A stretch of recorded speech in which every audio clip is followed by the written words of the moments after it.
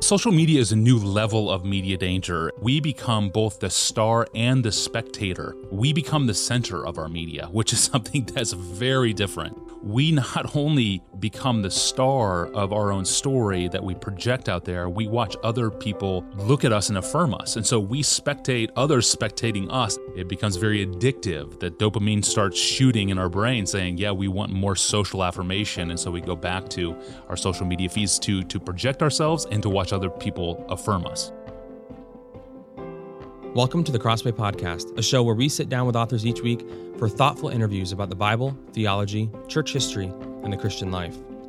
I'm Matt Tully, and today I'm talking with Tony Reinke. Tony serves as senior writer for Desiring God, is the host of the Ask Pastor John podcast, and is the author of a number of books, including 12 Ways Your Phone is Changing You and Competing Spectacles, Treasuring Christ in the Media Age. Today, Tony and I discuss the media-saturated world in which we live, reflecting on how social media is changing the way we think about ourselves, especially kids, the benefits of the occasional digital detox, and what something called cultural imprinting has to do with the massive success of the latest Avengers movie. Let's get started. Well, Tony, thank you so much for joining us on the Crossway Podcast today. Oh, it's my honor. Thanks for having me. So I want to start by starting where you begin with your book. And you open the book with this, what I found to be a very provocative, somewhat ominous, honestly, line. And here it is. Never in history have manufactured images formed the ecosystem of our lives. They do now. Can you unpack that a little bit for us? Yeah, so I'm quoting Daniel Borstein there, who was writing 25, 30 years ago, looking at the media age that he was living in and seeing that this thing was going to become even more and more potent. Images were going to become more transferable. They were going to be more appealing than our real lives will become. He saw these things far off, and we're living in the fulfillment of kind of his prophecy, and that is that we live in this almost a virtual reality age where everywhere that we look, there's some mediated image, some produced image vying for our attention, vying for our time. And those images really are better, more appealing than our real lives. So we would rather watch television than, endure some of the things that we monotonously endure in our lives. And he saw that coming. And virtual reality is really just a fulfillment of what he saw coming. As I finished Competing Spectacles, as I finished work on the book, I got an email notification in the top of my screen. I kid you not, this was like the last 15 minutes I was writing this book, and this little email badge popped up and said, it was something about our local science museum now having an IMAX theater that wrapped around the audience. So like you could look up and down, and the screen like bulged out, trying to wrap the audience with images, and that's what Borstein saw coming, and that is our world today. Images just come at us from all different directions. We're surrounded by an ecosystem of produced images and spectacles, and as Christians, we have to reckon with that and realize what that means for us. Yeah, I'm struck by how often you mention Borstein and other thinkers, but then science fiction is another category that seemed to, in a lot of ways, predict this kind of stuff. And I think it might have been easy in the past to view that as kind of far-fetched out there, even when, say, The Matrix came out not that long ago. It's just science fiction. It's not reality. And yet it does feel like as we take a step back and look at where we're at today, it feels more and more like that than maybe we once thought. Oh, it absolutely does. I mean, Fahrenheit 451 was a prophetic book that looked at the fourth wall of having this entire wall that was a screen that you interacted with in a way that it was part of the daily rhythm of a household, was the getting to know personalities through this screen. It was just part of the domestic lifestyle in that book. And you're right. I mean, the sci-fi novelists are going to see things from a long ways away that, it may seem far-fetched at first, but then when you start to realize what it means for us, it becomes less and less fictional. So we're recording this in early May of 2019, and probably the biggest media spectacle right now was the release of the newest Avengers movie, which smashed the previous opening weekend box office record when it earned, I think it was like $1.2 billion worldwide, and it's on track to become the highest grossing film of all time. Did you see the movie? And if so, what did you think about it? I did see the movie. My family, we love going to see Avengers movies. We have for a number of years. It's something that we talk about, we talk through, we process the movies together, which I think is really one of the great values of good films, is that you can go with friends or you can go with family, watch it, and then afterwards you can process it, and you can use it to teach a worldview. You can use it with a gospel lens to see where self-sacrificing love is present. And in this Avengers movie, that becomes very evident at the end of the movie, similar to like the Harry Potter films and books. The self-sacrificing love becomes a prominent theme within the book, and it can be very deeply, deeply moving. And so, I have a shelf of books that talk about how to, watch cultural movies through gospel lenses, and that's something that we need to do, and that's something I love to do. But as I looked at that shelf of books, I came to realize like there's a missing book here. There's a book that needs to be written about when is it time for us to step away from the spectacles of even great movies. When is that time? How do we as Christians live by faith in this world that just presses us with sites, these CGI sites that are just spectacular and getting better and better, whether we're talking about gaming and how gaming just pulls you into these landscapes that have been designed by some of the most beautiful designers in history. They pull us in. These movies, these CGI wonders pull us in. And I thought, like, we need a book also that says there's a time to step away from all of that, to desaturate our lives from our screens, to detox from it all. And so that's the book that I set out to write.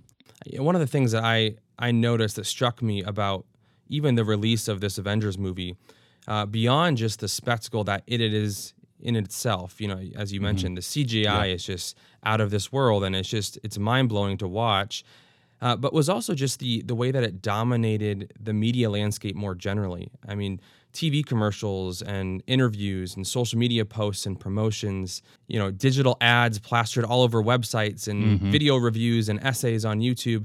It really felt like the movie was everywhere, literally everywhere. Yeah. Did you notice that? And then how do we escape from that? When you talk about the need to pull back from this media that just saturates us, it sometimes feels like that's impossible to do in our day and age.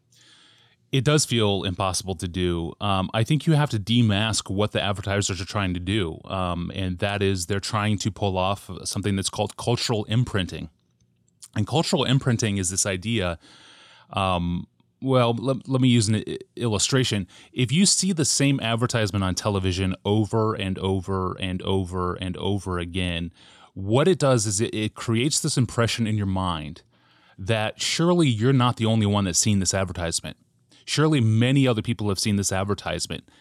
And if you want to press this a little bit further, if you go to the Super Bowl and you can make an assumption that like most of the United States is watching the Super Bowl, therefore most of the United States is watching these advertisements. Therefore, the assumption in all of it, this cultural imprinting, is that whatever consumer good or service that's being advertised is being imprinted into the cultural imagination. So if I buy this car, I can assume that everyone in the culture is going to view me a certain way because I know everybody in the culture has seen this advertisement. And so through the cultural imprinting, and the reason why we see advertisements over and over and over again, and why the Super Bowl ads are so expensive and so valuable, is that it imprints in all of us this idea that this cultural product has a certain worldview, certain aesthetic, certain value to it. And if you buy it, if you use it, if you wear it, then the culture will see you in that light.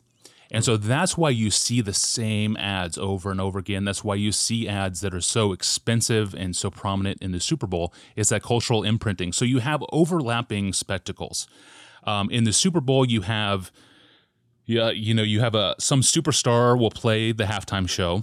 Of course, you've got the two best teams in football. You got movie stars down on the field and the sidelines. If it's on NBC is going to have some cast from one of their shows are going to be, lounging on the sidelines, and NBC will cut to show them. And so now you're promoting one of NBC's shows during the Super Bowl. And then, of course, you have all these advertisements, and you have Hollywood, you have gaming, you have the music world, you have all these competing spectacles sort of getting imported into this one huge cultural event.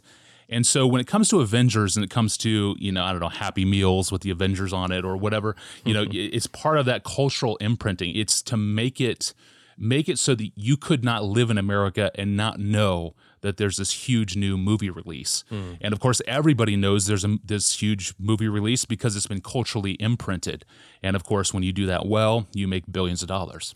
Well, I'm struck by when you were describing cultural imprinting, there is this communal aspect to it. It's tapping into this need that we have to be part of a community, to be viewed and accepted by that broader community.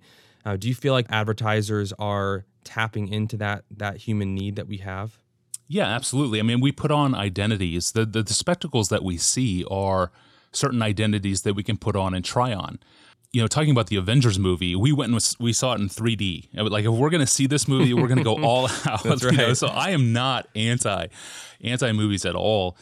We did the full thing with the 3D glasses and everything. And for me, what was so moving about okay, so I can't give away any. I'm trying not to give away spoilers. Do we need a spoiler warning right now? Oh, maybe we need to. I feel like it's been long enough that people should have seen it by now if they really care. Okay, yeah, this is what happens at the end. My son has been an Iron Man fan from my youngest son has been a fan of Iron Man since he was very, very little.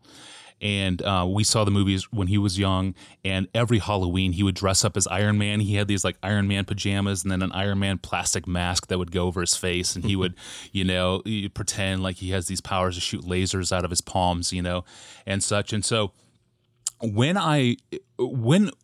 you come to the end of this movie and the death of Iron Man happens, and it is weighty, and all of the CGI and all of the booming, loud bass all becomes quiet and silent, and you're just met face to face with true self-sacrificing love in a way that just pulls the heart out of your chest. When you're in that moment, and they do such a great job of just dragging this out and letting the weight of his death land on you. I mean, for me, part of that was I'm sitting right next to my young son who's now kind of grown out of the Iron Man phase. And so as I'm watching this, it is part of me realizing like the childhood of my son that was so bound up in Iron Man is over. Like he doesn't feel moved by this. He's not moved to tears by this. He's sort of moved on from that. And so as I'm sitting there, it really, as a dad, just realizing, there's these seasons in the lives of your kids, and he's now passing out of that phase. He's no longer in the Iron Man child phase, and he's moving on to other things, more serious things. That for me, like, landed really hard. I mean, I think that's mostly why I started to tear up in that moment, because it just reminded me of all that. But looking back at my son, like, all of us in some way wear the costumes of the spectacles that we're most attracted to. If you're a teen and you want to be approved by the goth community, you're going to wear a certain kind of goth clothing. If you work on Wall Street, you're going to wear a certain kind of costume that's going to make you favorable and approved in Wall Street. We all wear these costumes, and they're all conditioned by some sort of preconceived cultural assumptions that go along with them. So whether it's Iron Man or Wall Street or a goth, we're all trying on these different identities to see, like, who are we? And so that's what spectacles do. In a lot of cases, they give us new identities to see and then to try on. And of course, you see this in Halloween. That's when it really stands out to me. You see it so obviously as, you see Wonder Woman, Superwoman, whatever it is, you're going to see the cultural imprinting happening and manifesting in what kids want to dress up as. Well, I think that's such a helpful emphasis, because sometimes we can think of spectacles, as you've been describing them, especially media spectacles, as something that we consume passively, and there is a sense in which that's true. Yeah. But you're stressing that they really do have an impact on how we view ourselves, much more how we actually then present ourselves to others. Yeah, they absolutely they do. this goes into just the nature of what spectacle is, and the gospel comes in and it flips our reality. The gospel flips unreality into reality, and it flips what we thought was reality and exposes it as unreality. And the gospel is in part a judgment on everything about what is solid and a judgment on what is worthless. We start to see what is solid and what is worthless, because in our world we tend to think what is seen is the thing that is stable and certain, and we tend to think what we cannot see, whatever is out of sight, out of mind, those things are ephemeral, they're unsubstantial. All that matters is what I can physically see with my eyes right now. And the gospel arrives and it flips that on its head, because according to the Apostle Paul, in reality, the things that are seen are transient, but the things that are unseen are eternal. That's what he says in 2 Corinthians 4:18. So the most enduring things in the universe are presently the things we can't see. They're invisible. And the things that are that lack substance are the things that we can see around us. So it is a crazy way to think about the world, And it's even more incredible in this age of digital images or produced images, because like never before, we live inside a mirage of mirrors, a mirage of screens all around us. And it's not that our images that we see are fake or false, but they're not the truest and most substantial things in the universe. They're not. Well, I'm struck by kind of drawing on that. One of the consequences of the fact that some of the truest, the most important things in the universe are intangible, are things we can't see, they're not right in front of us, is that we are so prone to fill in any moment that doesn't have something like that in front of us with distraction, where we're constantly seeking distraction, and it leaves us less time for actually thinking of, contemplating some of those things that are more important. And so, as you think about your own life, what forms of media are you tempted to go towards when you're bored, when you need distraction, when you want distraction? Yeah, well, images are the things that I go to. Instagram or Facebook, images / videos. Images are the one thing that we can speed up. It's the one sense that we can process quickest. And so we can thumb through images really quick and passively. You can't do that with smells, for example. Smells take a little while to process. There's different estimates between 45 to 90 seconds to really process a smell, especially a new smell. You have to process. It takes a long time. The ear is less easy to speed up. You can't really listen to music at 2 times speed. You lose something of the essence of it. But with images, you can speed them up much, much quicker. It's the most acceleratable of the senses. And so it's also passive as well. It's a very passive sort of way to take things in. So you can sit down on Instagram and just flip through hundreds and hundreds of images and just waste a lot of time. And that would be, for me, where the temptation is in those images. And so you need to press back from those things and not be so consumed with what can be captured on film. And I think Paul's words in 2 Corinthians chapters 3, 4, and 5, those are those chapters that really set forth the contrast between the half reality of what we see with our eyes and the full reality that's right now invisible for us. We can't see it. And what does it look like, practically speaking, for you to pull back from those things, to apply Paul's words and limit your media consumption? Yeah, so I do 2 different digital detoxes per year. Those are typically 7 to 10 days long. One is more of just a straight digital detox where I'm not on social media. Sometimes I'll have to work, so I'll have to do email and things like that, but I'll be able to cut myself off from social media for about 7 to 10 days once a year. And then another time a year, I'll do a 2-week digital detox, and that will coincide with a personal reading retreat and family vacation. So once a year, my wife and I get away, and we're in Minneapolis, so we tend to go away in the winter down to Phoenix or somewhere warm. In the winter, we'll just take a stack of books, and for 5 or 6 days in this season of life, we can do it. We can get away and just read books and process those books and talk about what we're reading and invest in our marriage, but really pull away from social media, because for me, I really have to get back to reading long books in a sustained way to flex the muscle that is my mind, and my concentration needs that. It's like training. Just that season once a year is so valuable for me to step away from digital media and to just recalibrate myself to the glacial pace of book reading, which is a healthy pace. So that's kind of how I do it. A digital detox of a week to 10 days, and then a 2-week digital detox that's more of a reading retreat, and also coincides typically with a family retreat or a family vacation. So describe what that feels like to do that detox. I'm sure there are many people listening who have never tried that before. Yeah, how would you describe the feelings that you wrestle with? Well, day 1 hurts like crazy. Day 2 is painful. Day 3, it's numb. Day 4, you start to get energy back. You start to get your concentration back. At least for me, day 5, I'm starting to dream about future book projects or big things I want to accomplish.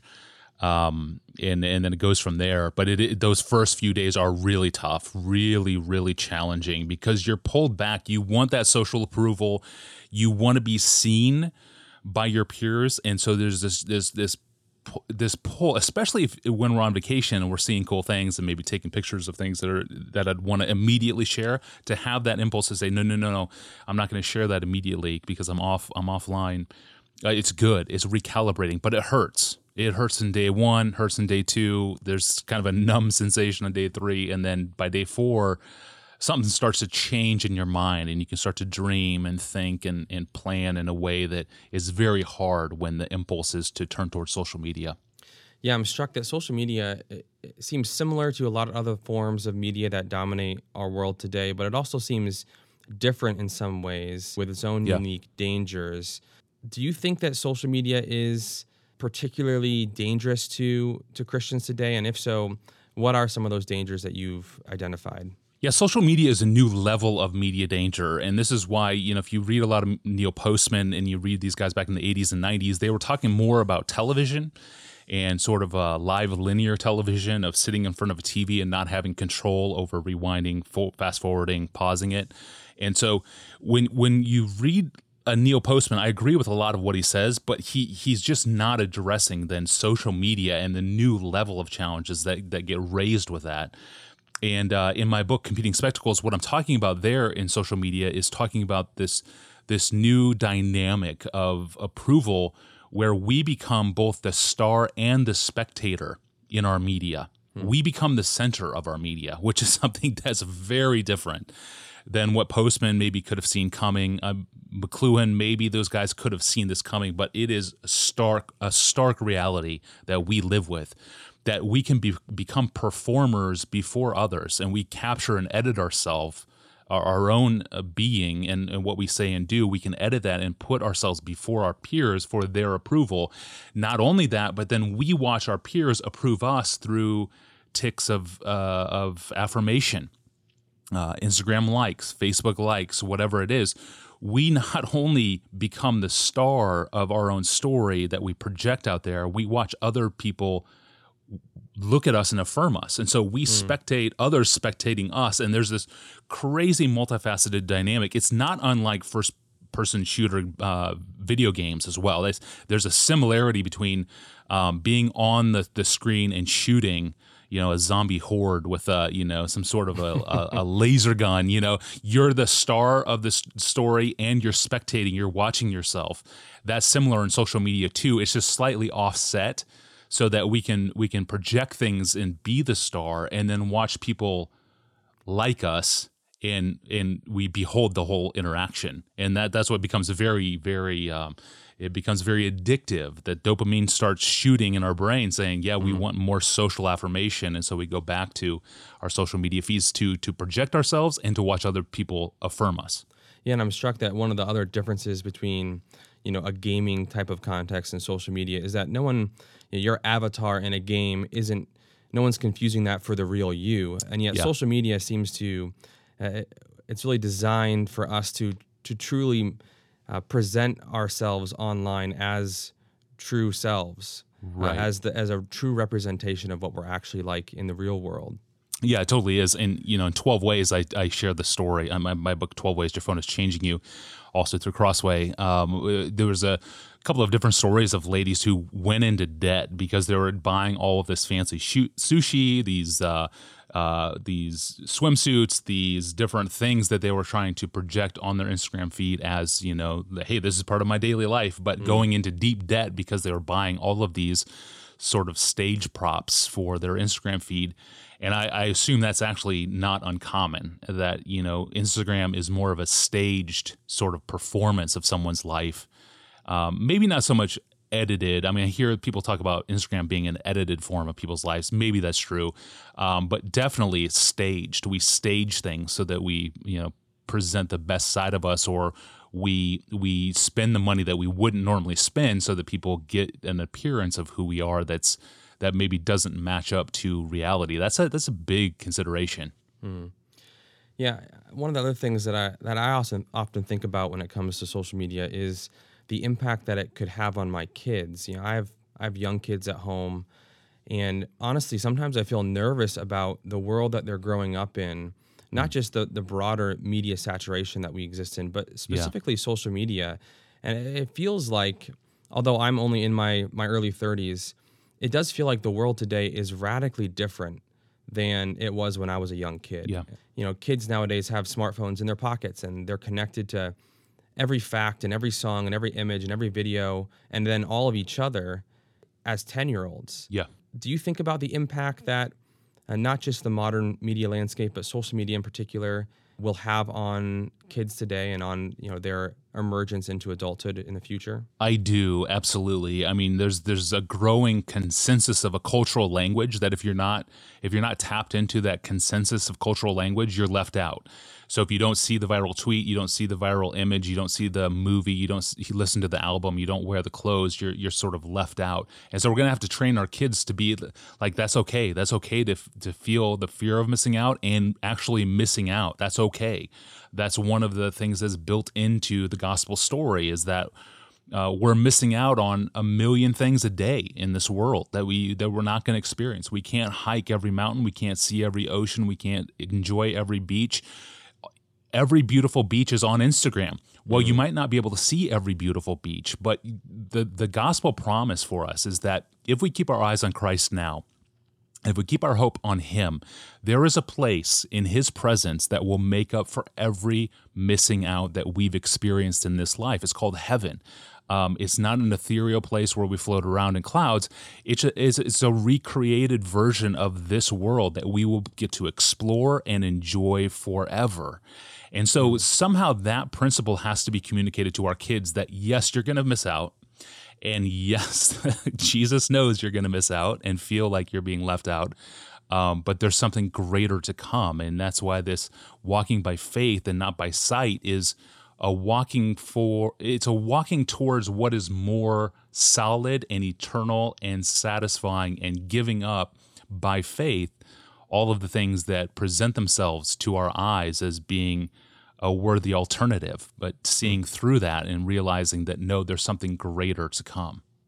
Yeah, I'm struck by something you write early on in your book. You say, why do we seek spectacles?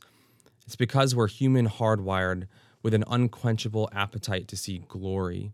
Our hearts seek splendor as our eyes scan for greatness.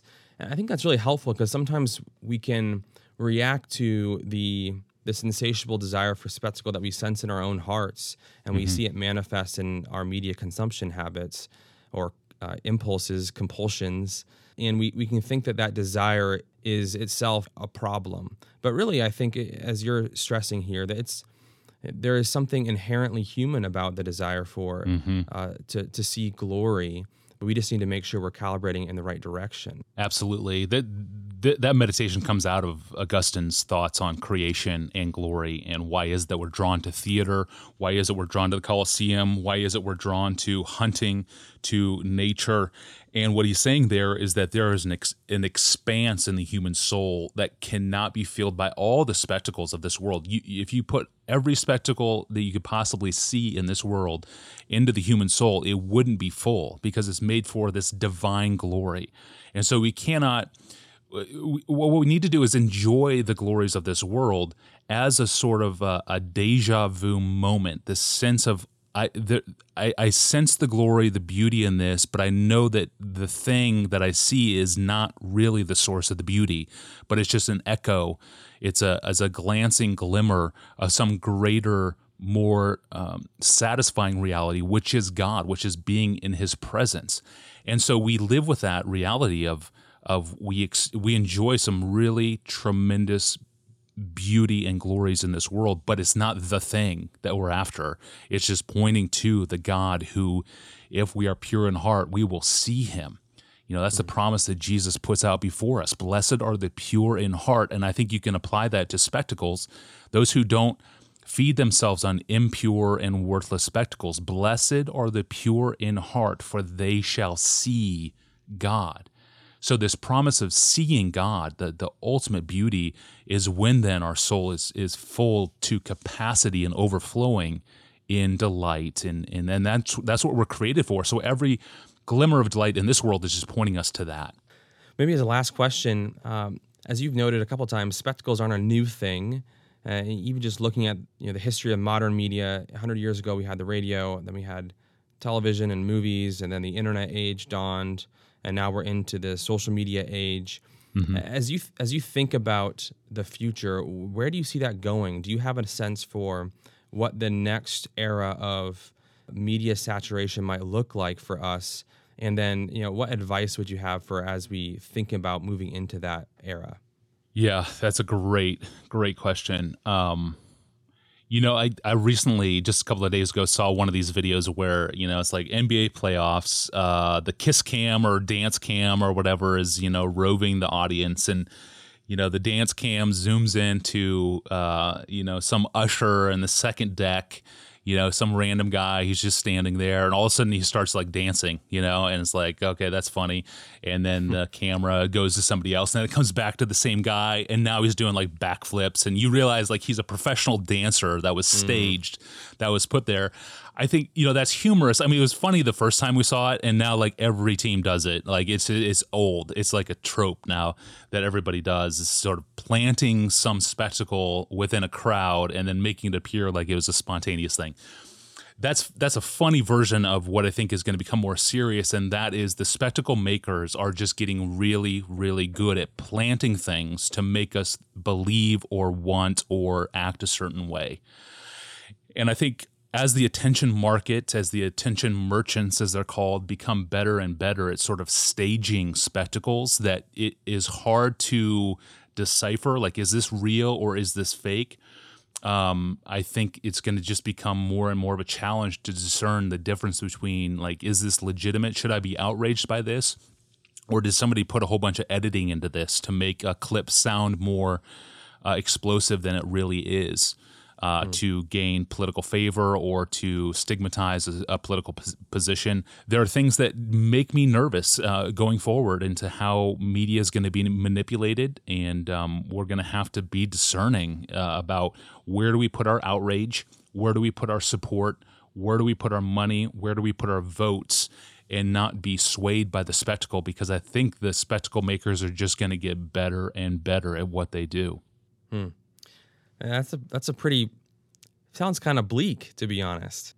It's bleak in the sense that the blurring of the line between real and unreality is going to continue to get blurrier. But the reality is that God has given us His revealed word on what is true, what is real, what is substantial, and those things are unseen.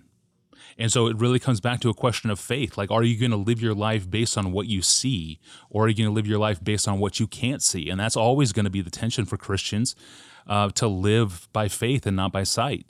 To realize, when I'm going through pain in this life and I'm bleeding and I've got Band-Aids and I need surgery and I'm in the hospital, whatever it is, that God is using those seasons of what looks like just a lot of bleak, painful things. He's using that to create an even more substantial thing with greater weight of glory that I'll experience in the future. So what I see is the suffering. What God sees is the thing to come that is going to make up for every missing out and every sorrow and every pain here. And so as the spectacle makers get better and better, Christians are going to have to press into faith and truly trust and believe and treasure and delight in the things that they can't see. But that's always been the challenge. You can read Augustine, Tertullian, the Puritans. The Apostle Paul in the book of Colossians, I believe, is really going against this age of spectacle, even in Colossae. So I don't think it's anything new. It's been going on for millennia. We're just caught up in the latest manifestation of these competing spectacles, and it's more of a challenge because the spectacles are just always in our face. Well, Tony, thank you so much for taking some time today to talk with us about these competing spectacles that we are confronted with every day, and offering some real biblical wisdom for thinking about these things and moving forward with faith, as you said. Thanks, Matt. That was Tony Reinke reflecting on what it means to live wisely in our media-saturated world. For more, be sure to check out his book with Crossway, Competing Spectacles, Treasuring Christ in the Media Age, available online or at your local Christian bookstore. For more interviews like this, subscribe to the Crossway Podcast on iTunes, Spotify, or your favorite podcast player. If you enjoyed this episode, leave us a review, which helps us spread the word about the show. Crossway is a not-for-profit Christian ministry that exists solely for the purpose of proclaiming the truth of God's Word through publishing gospel-centered content. Visit us today at crossway.org.